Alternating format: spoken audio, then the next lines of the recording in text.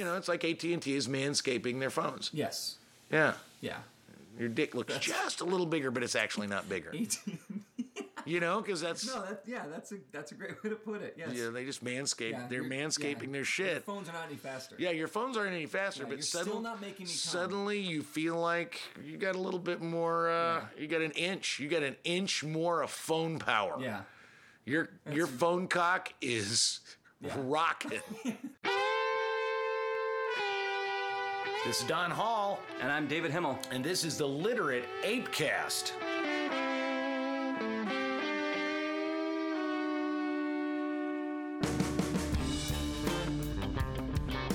Don and David get a little saucy, so be forewarned, your sensitivity is not their problem. The Literate ApeCast is for people who can handle both their liquor and their gag reflex.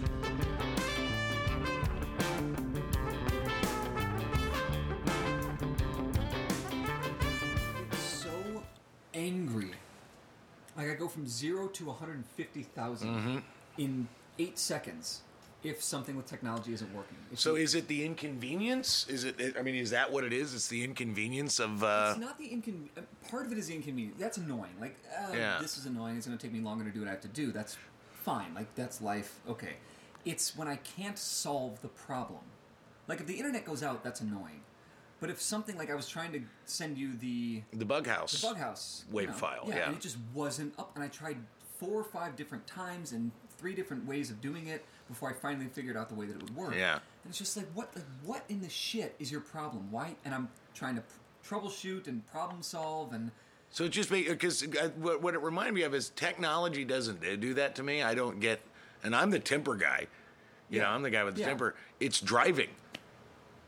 I mean, it's like when somebody, and that's the thing is, how dare you slow down in traffic to turn right, but you're in my fucking way, and I'm in the car. It's like, come on, Grandma, let's fucking go. And it's like, there's no reason to be mad. I get that sometimes, usually when I'm running late. Okay, yeah.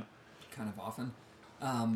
But I get irrationally angry. At technology. When Dropbox won't let me upload. Now, is it all technology, or is it just like internet-based digital kind of technology? It's all technology. So when your catheter goes out... Yeah, and I can't fix it. Yeah. And I'm just sitting there pissing. Yeah, you filling your body with your own piss. Yeah, really the toxic shock. Yeah. Really upsets me. Okay. But so on top of that... first thing in the morning, so I was up at 3 working, and at like 4 a.m. the internet shit out. It's like, all right, that's kind of annoying because I got up to work, and all right. But it came back on quickly, so that was just like a weird bump. Just a gaff, just a gaff. And then my Bluetooth to my keyboard and my trackpad kept disconnecting, my headphones kept disconnecting, all the Bluetooth, and I'm like, just what the fuck is going on? And then I'm printing out my... the press kit for the book. So I'm printing this out, and everything's going fine. It's looking really good. I've got fresh ink in there. I'm like, thumbing along. Okay, day's looking better. Here we go. And then it starts printing out, like, there were weird spaces and printing on top of each other. And I'm like, what the fuck? So I go and look at the file, and I'm like, is this fucked up? If I've been sending this out, and it's fucked up? No, it's fine. So I shut everything down again. Like, maybe it just needs a reboot. So I turn off the print. I'm troubleshooting these things. And it's still printing all fucked up. And I didn't drop the printer, like nothing. Yeah. You don't know what happened, So it's like inconvenience for things that you count on to get. Because the only time I get mad at technology anymore, and it really doesn't happen, I think maybe it is an inability to solve the problem, is, God bless my wife, when she, Literate A Press, we self-publish, right. We do, the Amazon, that kind of stuff. Well, she's a poet. So she wants her, very much like you, I imagine, wants the format of the file that we send so that, it to be perfect and exactly to look like, but that's not how it works. Right. What you print is going to get changed slightly in sort of the transfer from Word document or Pages document to PDF to whatever ends up getting printed. There's ways around that, but they're hard to find. They're hard to find. Well, my biggest issue is she's digitally savvy, but because she doesn't do that kind of design work, I'm doing it, and it's her going, you need to fix this, you need to fix this, you need to fix this. And it's stuff that I'm like, I don't have any control over that. Yeah. But she doesn't give a fuck that I don't have any control over it. Right. She wants it fixed. Yeah. And so I'm trying to figure it out. And at a certain point, I get short with her. I become a big dick. I always feel bad about it later. But it's like, God damn it. Yeah. Fine. Right. Why don't we just fucking write it on papyrus ourselves? Individual fucking copies. And that's sometimes easier. God damn it. That's why I said, I'm like, just fucking bring back the fax machine. I know those had problems too, but I never had to deal with them. I did. Young enough. They're the worst. You know, like I never had. I mean, I used fax machines at the beginning of my career. There are still businesses that use fax machines. I know. What the fuck? It's weird. Whenever I see somebody that has like a fax number in their email signature. Yeah. What? I don't want to do business with you. Oh yeah, well WBEZ had a fax machine, and I always asked where the floppy disks were. Yeah. You know, I mean, like, give me a break. Yeah, it's ridiculous. So the printer thing, I ended up calling Canon, and I'm like, look, I can't figure this. Here's what I've done so far, and their tech support was great. So I had to like open the thing up, and I had to get rubbing alcohol and a Q-tip, and she's walking me through this and to clean all this shit inside, and it still didn't work. So there's something wrong with the printer. Yeah. And, so we'll have to buy a new printer. And fine, like it's you know what I like? It's only 2 you know what years I like old, about HP? If you get an HP printer, you can connect it online to their diagnostic, and they can tell you exactly what's wrong with it. I will buy an HP printer then. Because the last time, because I got an HP printer, and the last time it's sort of like, it was streaking, it was making all this, and it was like, what the fuck is this shit? Yeah. And I started to get pissed, and I went, oh, no. So I went online to the HP. They recognized my device because it was connected by Wi-Fi. Boom, boom, boom. Diagnosed the problem. And it was as simple as them doing something. So it was a firmware thing, and they updated it on site at the moment, and it worked. So, and I asked about that because I was like so happy. What did I do? Like, what? Because I didn't drop it because the alignment was off. That's the problem. So we did the alignment cleaning and readjusting all that shit two times. We did that, and the alignment worked when it printed, but when I would go back to the file, it wouldn't work. I'm 99% sure, and so are the Canon people. Yeah. It's not my file. This is just... Well, if you're listening, because this is terribly exciting, hearing about the breakdown of his fucking printer. Yeah. So if you know anything about Canon printers, it's David at literateape.com. Offer your suggestions of anything he can do. And while you're at it, you know, when you freak out about technology, when your computer doesn't work, your car won't start or whatever it is, what do you do? What do you do? I mean, how do you not go to DEFCON 5 over what is ultimately just inconvenience? I think that's one of the things. We get more pissed about inconvenience than we do tragedies. I mean, it's like you're sitting there, Harry's choking. Yep. You're not going to get angry. You're going to get very calm, very focused, and you're going to take care of the problem. Oh, yeah. With that kind of stuff, I'm good. Well, it's like the big shit, we're good. It's the little things. It's like this, like I stepped on a tack or a Lego. Yeah, it's like, fuck off. Cut. Yeah. Like, fuck you, but if I lose my arm, it's like, all right, I need to deal with this. Now this is a big problem, So why is that? Because I think that's universal. Well, I think that the thing is, I think that's kind of universal. That's, I mean, it's like you listen. One of my favorite things is talking to a friend of mine who used to, this a long time ago, but I remembered it always stuck with me. She worked at Comcast. Now this has got to be a decade ago, but it's not like Comcast didn't exist. But my guess is it's gotten better in the customer service. But people, when their cable went out, Jesus fucking Christ. It was like, the reaction was so over the top. It's literally, you're missing fucking Judge Judy. Yeah. Shut the fuck up. Calm the fuck down. If the cable goes out, it doesn't bother me. Even if the internet goes out, because I can use my phone as a hotspot. So well, as long as, like, I still get 3G, whatever the hell it is. Yeah, Like, fine. You know, that's fine. Yeah, but what are the G's? I have no idea. There's talk about 5G now, and I don't. Well, that's the thing is they don't have 5. They're making 5G. What they've realized, there's some of the reports that I think are very funny, is that they've said that 5G is actually going to be like damaging to human beings. Too much radio waves or whatever. I didn't get into the deep. I didn't get into. I just read that AT&T started pumping out a 5G message without actually having a 5G signal. Right. It's like just want to pump it up. Yeah. You know, it's sort of like we're just gonna paint, flames on your Dodge, bullshit. That makes it look like it's going fast. Yeah. Your Mini Cooper. We're gonna put flames on your fucking Mini Cooper, so you suddenly feel like your dick is just a little bit bigger. Yeah. When it's not. It's like manscaping. You know, if you manscape a little bit, it makes your dick look like it's like an inch longer, but your dick isn't actually an inch longer. No. Manscaping does more. It's. Yeah. I mean, it's like AT&T is manscaping their phones. Yes. Yeah. Yeah. Your dick looks just a little bigger, but it's actually not bigger. Because that's... No, that's a great way to put it, yes. Yeah, they just manscape. Yeah, they're manscaping their shit. Your phones are not any faster. Yeah, your phones aren't any faster, but still not making me come. Suddenly you feel like you got a little bit more, you got an inch more of phone power. Yeah. Your phone cock is rocking. I read a lot about how Louis C.K. is punching down. That's a big thing about comedy, is especially in woke comedy, is don't punch down. Yeah. Well, that was always kind of the rule, is you don't make fun of the poor, you don't make fun of the handicapped, you don't make fun of the sick. But that's, you go back to the Dean Martin days.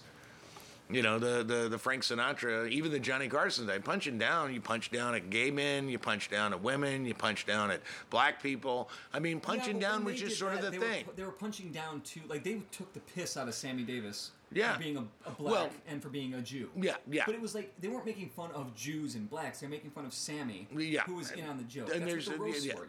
That's what the roasts were. But the thing about it is, the question is... And this is my question. So I really got to thinking about it. It's like, okay, so we're going to make fun. It's like, okay, so we basically said, and I don't know if, we, the 8%, the loud rage profiteers, they're saying you can't make fun of the Parkland survivor teens, or are they saying Louis C.K. can't make fun of them? Right. There's a lot in there. But the thing about it is, in a world where... in this case, I guess this is the question. Is it still punching down when the targets of your joke can deprive you of your livelihood? Because ultimately that's... Right. You look, it's Kevin Hart, and I'm not saying that, he's broke. He's not broke, but the fact is, him not doing the Oscars because he made homophobic jokes 10 years ago, he's still losing income. So, and probably a lot more income than you and I'll ever make, Right. But... Yeah, he's losing more than we'll ever make. Single job. Kevin Spacey, now granted, there's arguments that Kevin Spacey did something illegal. Until he's convicted, I'm not going to buy that. Right. But the fact is, his livelihood, in terms of his availability to create stuff, and I don't feel bad for him.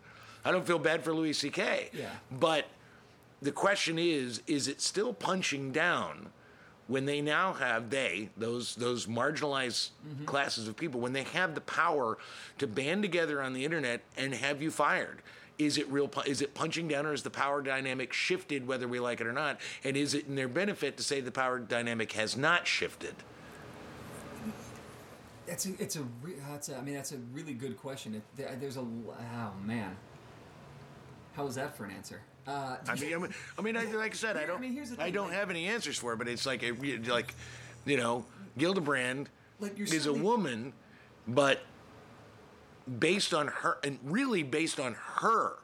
decision to go after Al Franken, Al Franken lost his fucking job. Yeah. Well, so did he lose it? Because he didn't lose he it. fucking, come on. But the thing about it was, he was shamed into resigning. Yes. That's losing a job, and that's okay. Al Franken's going to be fine. I'm not feeling sorry for Al Franken. What I'm saying is, if Al Franken decides, I feel sorry for the American people. Because Al Franken was a great I feel sorry for American women, because he was a big advocate. But if Al Franken wanted to make a Gildebrand joke, is that punching down because she's a woman, or is that punching up because she had the power? It's punching up because she had the power. Okay, so the power dynamic is shifting.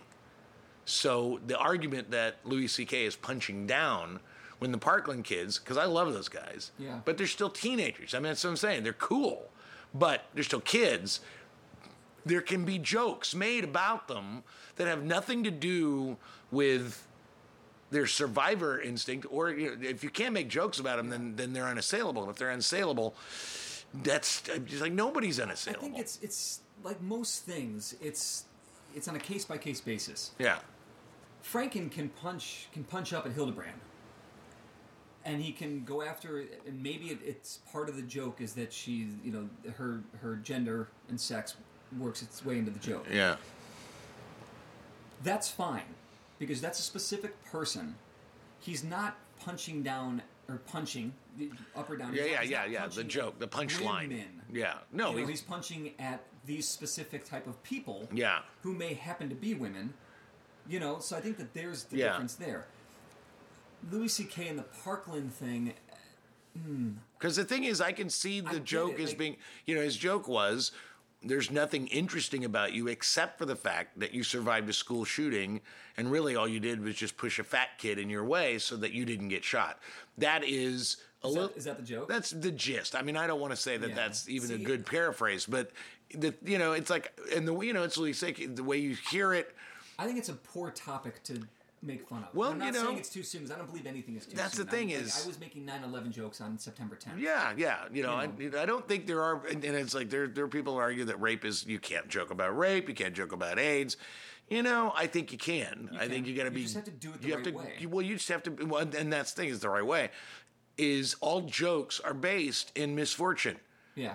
Any jokes that are not based in misfortune are McSweeney's sort of fucking 7-year-old aren't I funny jokes. Yeah. It's like that safe, like no edge. And I'm not saying you got to be making fun of somebody to be edgy. Yeah. But comedy is based in somebody else's pain. Almost all comedy, all great comedy is based on somebody else's pain. Yeah. And if it's self-reflective, that makes it better. Ultimately, if you look at Louis C.K.'s bits from years past, he was basically telling us what he was doing. Yeah. He told anybody that was like suddenly shocked that Louis C.K. liked to masturbate in front of people would never listen to any of his bits, because he did that shit all the time. He talked about it, but he did it as a joke. But he was basically telling us. A lot of his comedy came from talking about his kids and like how children, like the idiocy of, which a lot of comics talk about how dumb their kids are or whatever. So I think he was pulling, and I haven't heard it or looked at it. No, but I'm assuming, understanding loosely, how comedians write jokes. I used to do it when I thought I was funny. It's weird, and it's sitting a little salty with me, because I just feel like that's still a national national tragedy and an issue that persists today. Like these kids have done more. Oh God, I love them. To fix, or potentially fix. Well, they're doing something that has impact. Yeah, they're making an impact. When so many other teenagers are eating Tide Pods, it's so nice to see that there are teenagers that, and maybe these guys are eating Tide Pods. So I don't know why you would make fun of them, because they're doing a fucking great job, and that their kids is like, this is the future, because they experience this awful thing. See, I think that's the thing is, and maybe this is where it was going. To me, if I'm going to make fun of if I'm going to make fun of the Parkland kids, it's that they're high school students who are probably just as horny and stupid as I was in high school, but they're so fucking self-righteous. Well, they're on through something that you never went through that changed them. But they didn't go through something that no one's gone through. No. And so that's what I'm saying is, I'm not making fun of the Parkland kids. Again, I love them, but I don't think they're unassailable. I don't think they're unassailable for comedy. And they have the power. They have a bully pulpit. Unassailable for comedy. I mean, but you just said those guys in the right way. And what's the right way? I don't know. It depends on because it's a case by case. Because if you're going to make fun of them the way Andy Borowitz makes fun of people, then you're a fucking hack piece of shit, and I don't want to hear your non-funny crap. Fair enough. I mean, you got to go for the jugular if you're even going to try to be really funny. See, I want to listen to what Louis C.K. said about that. Because I wonder, like, is it even clever? Those jokes, working it out, those jokes. That's the thing is, it sounds like, because there's a lot of bits that are pretty funny. That's the thing is, it's 48 minutes long, and he's pretty funny for most of it. And where was this recorded? Like, this wasn't a headlining show.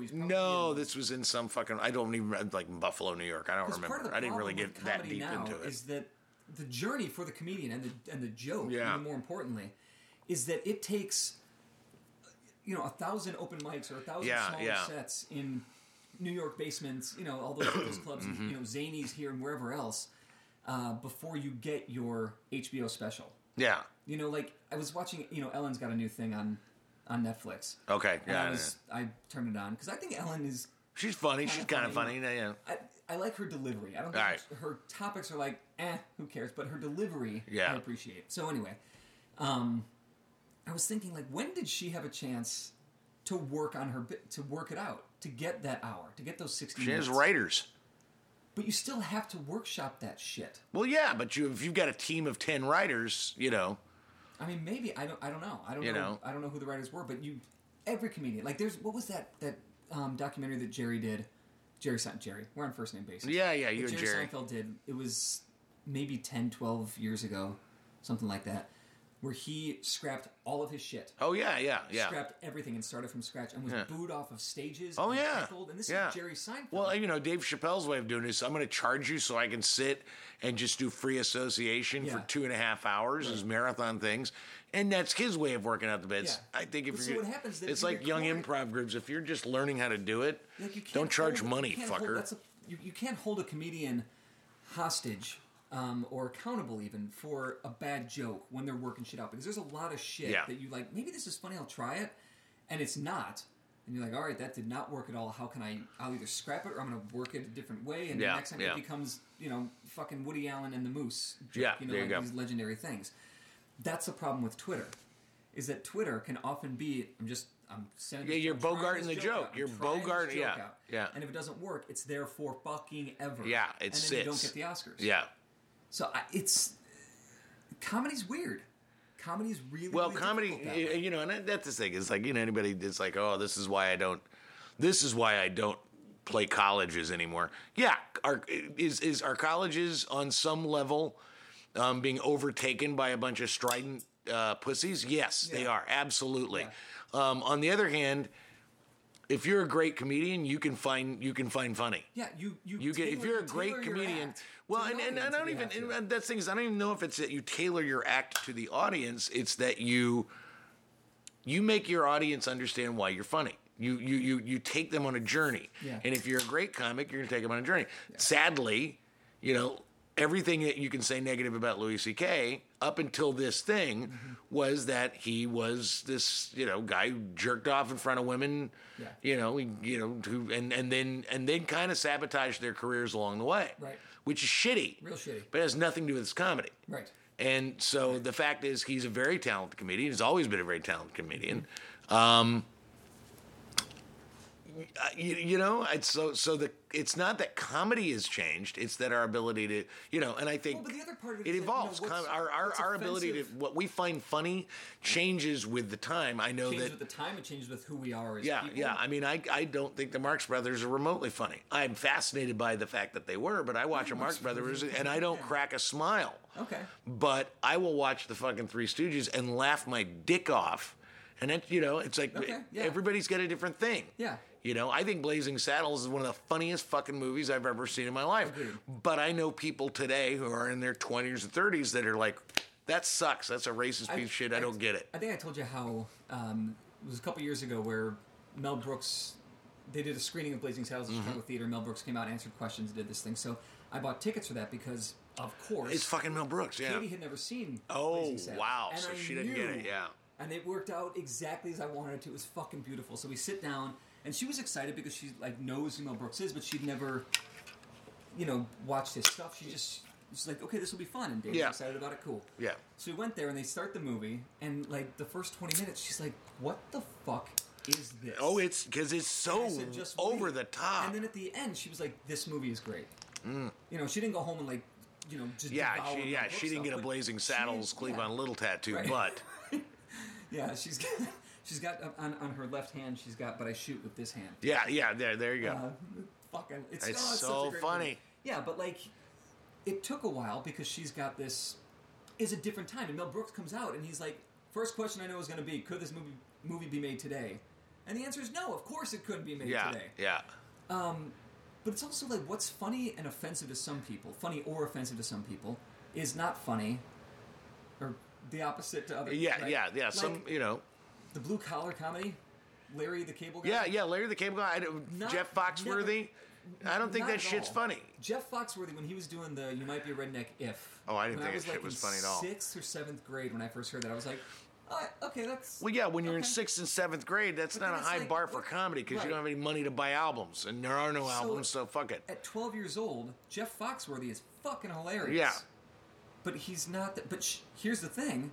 People love the blue-collar comedy. Oh, my God, yeah. You know, it had a TV show. It's got the fucking... Who's that motherfucker that does the ventriloquist guy? Jeff Dunham. Jesus Christ. People think that shit is... I mean, and not me. He's hated by comedians. I know. Everybody fucking... Carrot Top. What the fuck? I mean, there are comedians that you look at and you go, what? And how did they get a career? Because that shit's so not funny. It's right. Here's the thing about Carrot Top, because I worked with him when I was... You did? Yeah. You worked with Carrot Top. And I knew his name is Scott. So define worked with. So I was working at Luxor. I was in the marketing department. So working with like internal shit with Carrot Top anytime he went out to do anything. And he was attached to the Luxor? Yeah, he had a show there. Oh, he had a stage? He doesn't anymore. Yeah. I don't know. He was doing 5-6 nights a week at Luxor. Jesus Christ. And I went and saw him twice, I think, and But here's the thing about Carrot Top. Off stage, when you're just hanging out with him, I hung out because we'd be at... He's just a normal, funny guy, yeah. He's really fucking clever and witty and funny and sharp and a nice guy, charming. Like, I'd rather, just, dude, get up there and just fucking do that. Yeah, but no, that's not what made him famous. Put big props away. Yeah. And just do that. Also, Carrot. Enough with the working out and enough with the whatever the fuck you did to your face. Yeah, well, the thing about it is I get it. It's like Joe Piscopo was really funny until he got all buff. Yeah, and Carrot Top is fucking it's buff, like dude. It's like when you are so intimidating. It's and it's like this is the thing. It's and I understand it. It's the opposite. It's the mirror image of beautiful women aren't great comedians. I mean, the idea of that. And it's because if you are so physically attractive that I can't hear what you're saying. Yeah. Then and that's what, like, if you're a super sexy... John Hamm gets away with it because he's funny. He's actually pretty funny. But he's not a stand-up. Justin Timberlake gets away with it. Right. But he's, that's it, but, so it's like Sarah Silverman is beautiful. Yeah. But there's just enough about her off. And she downplays that she works. Up. Exactly. So, like, you get really pretty women or really buff, sexy men. Yeah. Not great comedians. There was... it just doesn't work. Right now. There's two. I mean, I can't think of a really good-looking comedian. Wong, is that her name? Oh, yeah. Okay, I think that's right. She had 2 specials. Yeah. Or maybe 3 specials on Netflix. Yeah. Shit, I can't remember. I feel bad because I think she's great. One of them she did while she was pregnant. Yeah. She did 2 of them. Yes, yeah. With 2 different kids. Not obviously, but she's beautiful. Even pregnant, she's beautiful. Yeah, beautiful, but beautiful. Well, no, not but they say she's pretty, but she's not like, again, she's not like goddess level model look, and it's like Carrot Top took his body and said, now I'm like... Yeah. I'm like Schwarzenegger. He looked like a dude. He looked like just a dickhead dude. And then he got so buff that his body looked like something you'd see in a health men's magazine, or men's health magazine. And that, and that's the thing magazine, is, and Ali Wong is very pretty. Yeah. I mean, that's not like a super. Yeah, that's the thing is, I'm not saying that like.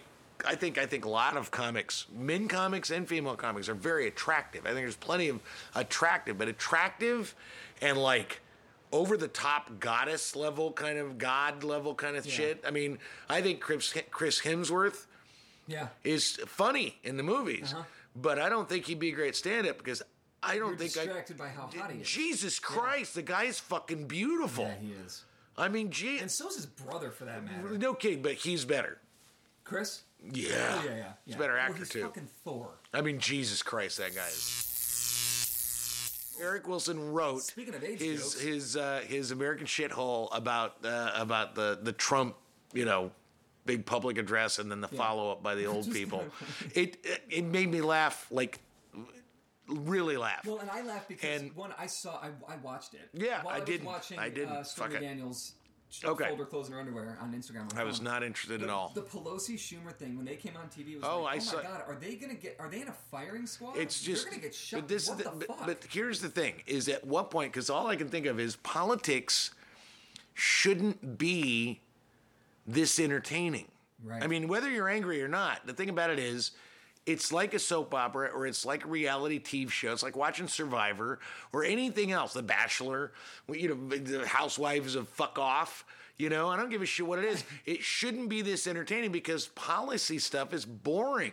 Well, I think that entertaining is subjective. I think what you're trying to get at, which is, and I agree with this, is that when did politics shouldn't be so goofy?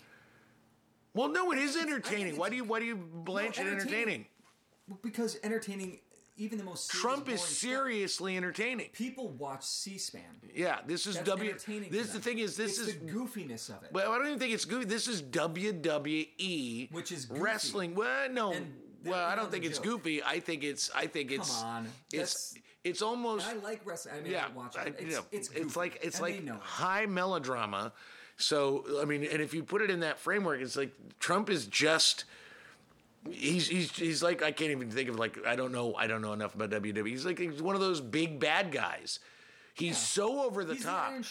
There you go. Because I don't know any of those guys, but he's so over the fucking top. Yeah. And then you see Schumer and Pelosi, and they're supposed to be the Hulk Hogans that are coming in, and they're not really carrying that. You know who is? Alexandria. Yeah. Alexandria's going to oversex him. She's going to dance her little dance. I mean, she's all of it. Hulkamania him.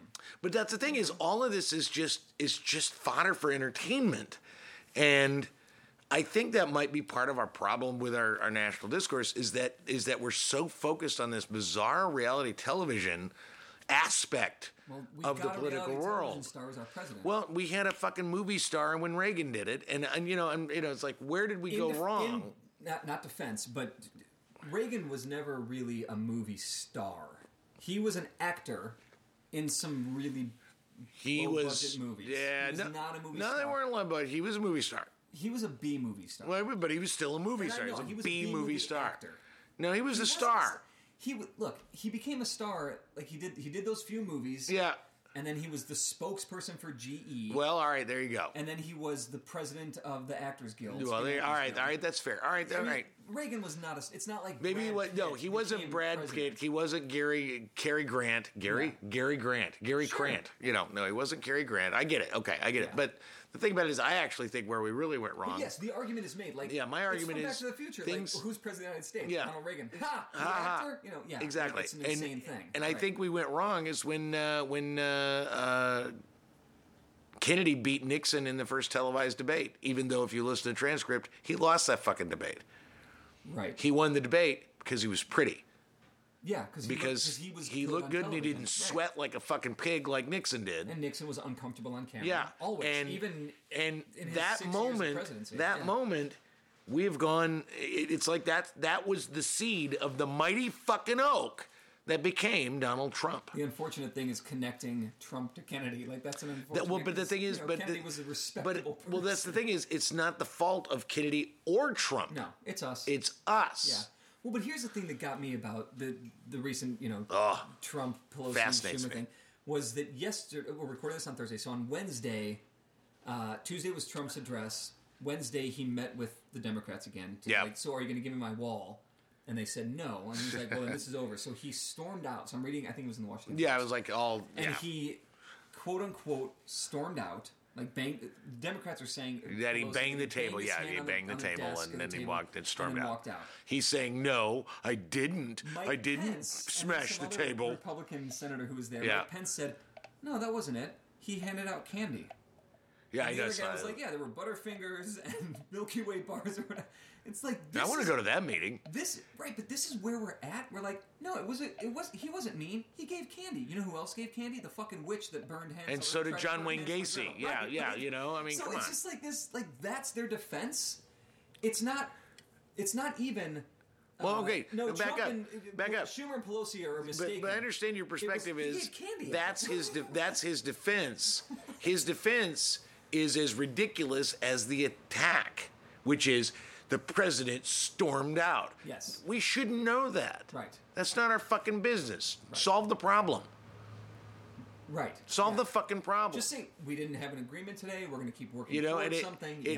One of the things I got caught in a random loop of just Judge Judy shit. Sometimes sometimes when you're just dicking around YouTube, you can't sleep. Just go start.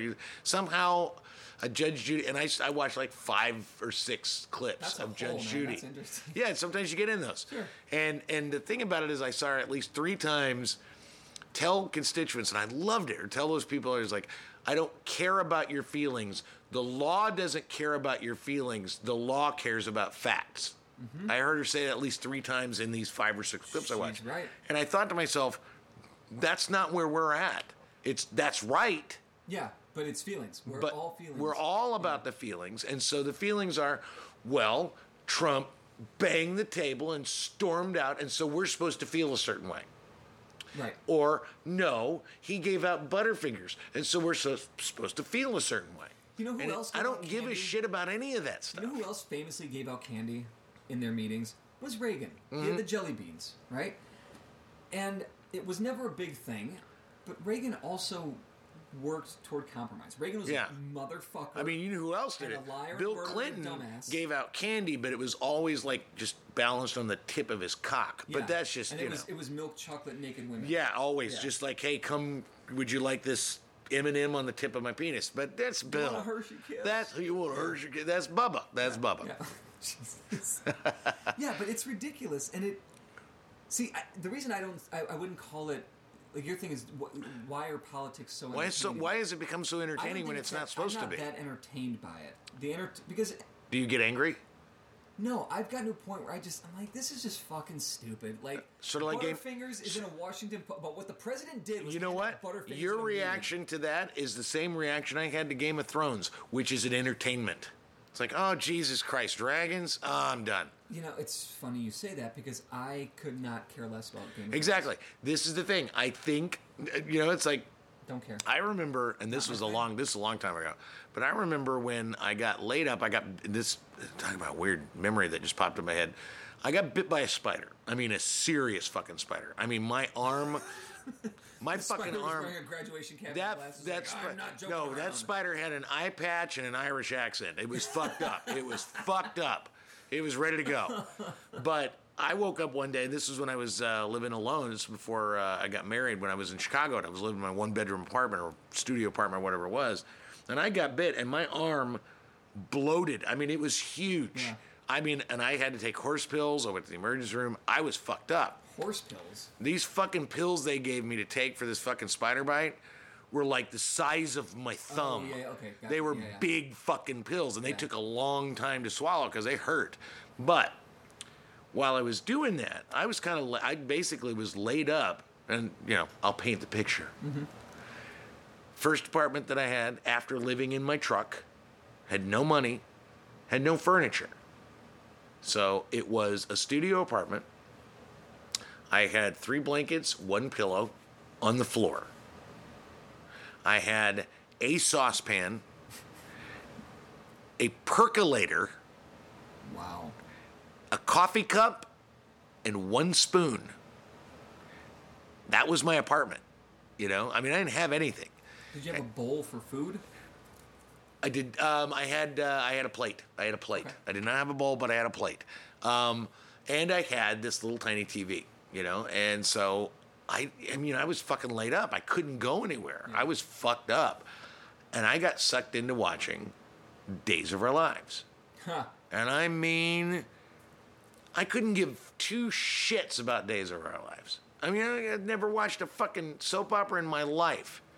But 3 weeks of recuperating from this monster spider bite, I lived and died for a while about Days of Our Lives. Sure. I wanted, like, the melodrama and the anger, and I got just as angry, and I got just as amazed, and I was gobsmacked from what they did and what they said, and I'm thinking, that's how people are reacting to politics now. Yeah.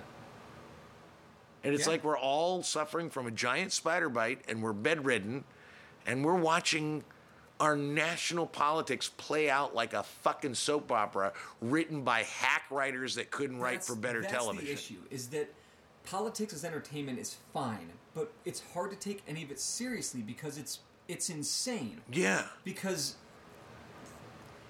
I mean, I don't care that he gave out candy or he stormed out. Right. Fix the fucking problem. That's your job. And, you know... And not just... That's the thing is, I'm not just going to throw it at Trump as that's his job. That's every person that's been elected. Yeah. It's their fucking job to put their egos away, to stop playing to the cameras, to stop playing to the lobbyists, and do their fucking Schumer job. And Pelosi do not play to the cameras because if you saw them, they sucked. It's weird. Well, you know, that's the thing is... What Wilson said, he's and everybody's like, oh, yeah, she put Talib. Put Talib up there. Because then she'd get up there in front of them and like, talk about motherfuckers. Yeah, no, it's fine. I like that she said it, but nah. All right, you don't have to say it once. You got it. I got it. You're from Detroit and you're rad. Yeah, right. You know, you're fucking woke AF. Yeah. Fuck you. Yeah. I love it. But now take a step back and let's actually... That's what I liked about Alexandra Ocasio-Cortez. I loved about her 60-minute interview because she's very definitely strident. I mean, she is on the far left progressive, but she also made a point to say... Mm-hmm. I want to actually make things happen. And I know, being a purist, she did say this, but that was sort of the gist that I guess, my paraphrase. Being a purist is not going to get me there. I'm there to work for, and then she listed 3 things that were not the far straight and left, but are reasonable and doable. And and that was when I heard that interview, I went, all right, she's not a flash in the pan. I thought the same thing. Because she could be a flash in the pan. Yeah. You know, she's super cute. She danced when she was in high school. She was a bartender. Somehow she managed to luck into this situation and like, wow. Now she's a member of Congress. But that was the moment when she was like, I'm here to get things done, and I know, and I'm smart enough to know this is how you do it in politics. Yeah. And I went, oh. You've got to have diplomacy. Well, I mean, honestly, this is what I said to myself as I went, oh, I hope she's president in my lifetime. I really did. I went, oh God, I hope she's president before I die. Because I went, okay, she is so much more than even she's presented herself as. I went, all right, I'm digging her. I'm watching her. We have 7 years before she can become president. I know, because she's too fucking young. She's going to be 35. 35? 35. Okay. 35. All right, so we've got 6 years. Well, I'm all right with that. She'll learn a lot of shit there. I hope, that's the thing is, what I hope is, it's that Mr. Smith Goes to Washington. Yeah. I hope Washington doesn't grind her down. It'll grind her down somewhat. Yeah. I mean, you look at Obama. Obama got in there, when he was dead, his fucking hair was white. Yeah. I mean, that's what government does to you. Every president, I mean... Yeah, that's George W. Bush. Yeah. But, I mean, Donald Trump hasn't aged. Or has he? I don't know. I don't care. I don't care. You know? See, here's where I think that storming out of the room is an important thing. You're really focused on the storming out of the room thing. Only because of... It shows the temperament of the president. Now, it's not like, we didn't know this. Right. I don't need to know this. It doesn't matter. Like, we knew that he was a petulant fuckwad from the beginning. If Obama... You know, in 2013, had a meeting with Republicans and stormed out of the room and be like, oh, what the fuck's going on? Yeah, that's big news. But, like, no shit, Trump stormed out of the room. That's the thing is, I don't give a shit if he fucked porn stars. I don't give a shit if he paid porn stars off. I don't care if he fucked Playboy models. I don't care if he grabs pussies. Honestly, do your job. I care if he grabs pussies. I don't. That don't want to be grabbed. But the thing about it is he's not doing it now. And the reality is he probably didn't do it then, because everything about Donald Trump is a lie and a brag, and it's bullshit. Yeah. Everything he says is bullshit. So why do we decide that the shit that he says that he did that we go, oh, if he did that, he's evil? We believe. Yeah. You can't believe anything the guy says. Yeah. Prove it or shut the fuck up. Yeah. But ultimately, let Mueller do his job. Yeah. And get your job done. Yeah, and that's Pelosi, all I want. Schumer, do your fucking job. Yeah. And the it's hard. You're dealing with a fucking idiot. I get it. We've all had really bad managers or people we have to work with. Yeah. And I know Trump's not your manager. And also, thank you, Nancy and Chuck, for listening, because I'm talking directly to you. Directly to you, because I know they are actually subscribers, both of them. Yeah. Yeah. What the fuck else are they going to do? Fix the government? All right, Simian cohort, here's Don and David with the 6 things you should do for the week. All right, my first thing is go to Netflix and watch Eliza Schlesinger, Elder Millennial. That's what you were talking about. Sexy. Okay. She's attractive, fine, whatever. But it's funny. It's not the best comedy in the world. But here's a clearly attractive person doing comedy. Who's a good stand-up doing comic. Good stand-up. Right. It can happen. I'm not for character. All 3 of mine are in anticipation of Oscar season, following up the Golden Globes. Who's Oscar season? You know, so they're all films that you may have seen, probably haven't. One you probably have. Probably everybody that's listening has definitely seen this. When you say you mean me, or you, I mean the audience? You, the audience, you, David. Okay. First one I'm going to say is I actually, and I didn't think I was going to like, and actually 2 of these movies I did not think I was going to like. Okay. My first one was a movie that I didn't think I was going to like, based on reviews, based on a lot of stuff, but I really enjoyed Bad Times at the El Royale. You didn't think you would like that? No, because it was sort of like a Tarantino wannabe ripoff kind of thing. But isn't it Hemsworth and Hamm? Well, see, that's the thing. It's John Hamm. It's Jeff Bridges. It's Cynthia Erivo. It's Chris Hemsworth. Chris Hemsworth, I think he plays sort of like a Charles Manson character in this. Hot. And he danced around in his shirt, and it moved. He's dancing around in his shirt, and my dick moved. Oh, my dick moved because he is so fucking sexy in this goddamn movie. But I'm excited to see that movie. I will say this is what I'll say. It's a 2-hour movie. The first hour is all set up, and it takes a while to get where it's going. But once it gets there, all I'm saying is once Hemsworth comes into the picture, it is just bam, bam. I really enjoyed it. I want to make sure I get the right. It was written and directed by Drew Goddard. Absolutely, if you get a chance, go see or stream Bad Times at the El Royale. Okay. So my second thing is it's a watch, not nearly Oscar worthy. In fact, it's not even a good documentary as far as documentaries go. Sure. But watch Surviving R. Kelly. Oh yeah. All three. You can't watch just one part. You got to watch all 3 parts. There's 6 parts. I watched 5 of them. I thought that was the end. There's 6 parts. There are 6 parts. Yeah. Okay, because in my mind they were okay. Yeah. I was in the beginning. There were 3 nights. That's what it was. Yeah. They showed it in 3 nights. That's what I meant. Before we knew about when he first came up, I was fucking into him. Like, I would run home from school. I was never into him. I always thought he was a shitty artist from the day one. I always did.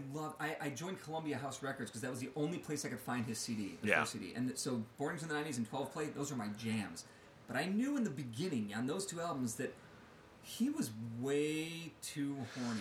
Here's the thing that makes me mad. Aaliyah. Yeah, I know. In one of his songs. When she was 12, about her having that vibe, which is fucking weird. So when she came out, I'm like, that's weird. Okay. I gotta say, one of the things that makes me mad about this is that everybody's like, oh my God, what? Jim DeRogatis of Sound Opinions has been fucking writing about this for 20 fucking years. Yeah. It's not like any of this is secret. We're gonna jump on Louis C.K. for masturbating without permission, and R. Kelly is still, he just did a thing in Chicago. He just did a standing out, women are saying, there's chanting, take me hostage. He hasn't been convicted. No, he hasn't been convicted of anything. It's unbelievable. And here's the other thing. It's unbelievable. Is that this is a perfect You should definitely watch it. And a reminder of sometimes the art and the artist are not mutually exclusive. He was singing and writing about fucking doing exactly what little he girls was and doing. pissing on little girls. Yes. All right. On a completely different note. So I'm sorry. We're not going to go to R. Kelly. This is a movie that everybody's probably seen, but I finally saw it. Okay. Spider-Man Into the Spider-Verse. Yeah. God damn it. That is what a great movie. It's a really good I mean, start to finish, it's really unique. It's like their animation style is very different. And what I read was that they went ahead and scrapped all the Pixar. Yeah. So that model, and said, we're going to recreate our own animation. and it looks like a comic book come to life. It's a great story, and I bawled my eyes out, but I bawled my eyes out before the ending. Okay. Because nothing was beautiful. It's the thing about it is, and what I loved about Miles Morales, who is the Spider-Man of our Spider-Verse in this movie, you never see a superhero with two parents that are really supportive of him. Right. You never see that. They've always lost their parents, or they've lost one of their parents. And it was a really the other thing I really liked about it is Miles Morales is black. He's black Cuban. Hispanic. Yeah, and his mother and father are black and Cuban. But what I loved about it is it represents a non-stereotyped version of that kid. Yeah. He's got a family. He's got a father and a mother. Yep. And they're supportive and loving. Yep. It's like they're still married. Yeah, I mean, I really liked a lot of that. And this is not just for the movie. This is a comic book. Yeah, this is a comic book that was created. But I loved. There were so many things. I loved Spider-Gwen. She was cool as shit. Spider-Ham. See, that bugged me. I thought that was fucking funnier than shit. I loved it because they didn't overplay it. If they'd overplayed it, I would have been pissed. It was right where it needed to be. The anime, the manga, Spider. That was amazing. I mean, it was just Nick Cage as the Spider-Man noir. Yeah. So what I'm saying is, go see Spider-Man Into the Spider-Verse, because that actually is it just won the Golden Globe of Best Animation. So I think my favorite part about that movie is that they make a joke about retelling the Spider-Man origin over and over and over. Yeah, it's really fun. One more time. It's it's sort of like we're going to do an origin story, but what we're going to do is we're going to spoof all origin stories while we tell an origin story. Right. It's really smart. And it sets it up for any It's Miles directed. Morales movies that come next. Oh, I would see anything these guys do. You don't get too into him. It's this. It's this universe. Yeah, it's so good. Yeah. Kingpin, but it's directed by Bob Persichetti, Peter Ramsey, and Rodney Rothman, and I absolutely recommend Spider-Man Into the Spider-Verse. Yeah, that is my number 2 thing. So my number 3 is self-promotional. Listen to Bughouse number 16. It's Jesus Christ. Dropped today. Drop today. It'll drop if you're listening to this when we drop this. It will drop later this afternoon. Yeah, this was one of my favorite bug houses that we've done. Oh Jesus! The topics were great. The arguments, the debates were fantastic. But the best part, God, crown jewel, is our judge John Hamm. Yeah, who just listen to it. It's fascinating, and I have an alter ego now. Thank you. And I would only say that because I'm actually going to write a piece based on that performance. Okay. On the idea that exactly the point that we try to make with the show is if people aren't listening to your argument and they're not really hearing your argument, it's your fault. Or it's not their fault. But now that's putting a lot of the blame on our judge. No. It's my fault. It's not his fault. But you said listening. See, no, I was going to say that if he wasn't listening. He wasn't listening. He obviously did not hear the argument that I made. See, okay, because he was confused. So ultimately, his inability to understand my argument had nothing to do with him. It's easy to go, yeah, he was having a few drinks and he was not paying attention because he was taking notes. The fact is, and I say it in the podcast, if I didn't make my case and you didn't understand what I was saying, then that's my fault. See, I would flip that because I agree with you. What I would say is instead of if you're not listening to the argument, it's if you're not making your argument, they're not going to listen. That people can hear what you're saying. Then they're not going to listen. Then they're not. And if they're not going to listen, then they're not getting it. You don't win. You're not making a good argument. And that's exactly my point. Yeah. So I really like that was sort of instructive in a Bughouse way. Yeah. And my number 1 is funny. Yeah, it was really funny. It's complete chaos. It's kind of painful, but it's a lot of fun to listen to. And my last is a watch again. I wanted to see this just because it looked sexy. Okay. It's like hot teenage girls in short shorts with guns. Okay. Right? This sounds kind of sexy. Yeah, but I don't know where this is going. All right. So I thought, this will be fun. Speaking of R. Kelly. But that was the thing. It's like, all right, it's like, all right, it's the fantasy. It's funny. It's sexy. It's sort of feminist, kind of. Okay. Assassination Nation. I've never even heard of this. All right. This thing, I saw it and I was like, I want to watch this. kind of. But the reason I wanted to watch it was because Suki Waterhouse is in it, and she's cute. I mean, really, I can't say it was like I had high-minded feminist ideals. And then I heard on Film Spotting, one of my favorite. If you don't listen to Film Spotting, if you like movies, go to filmspotting.net.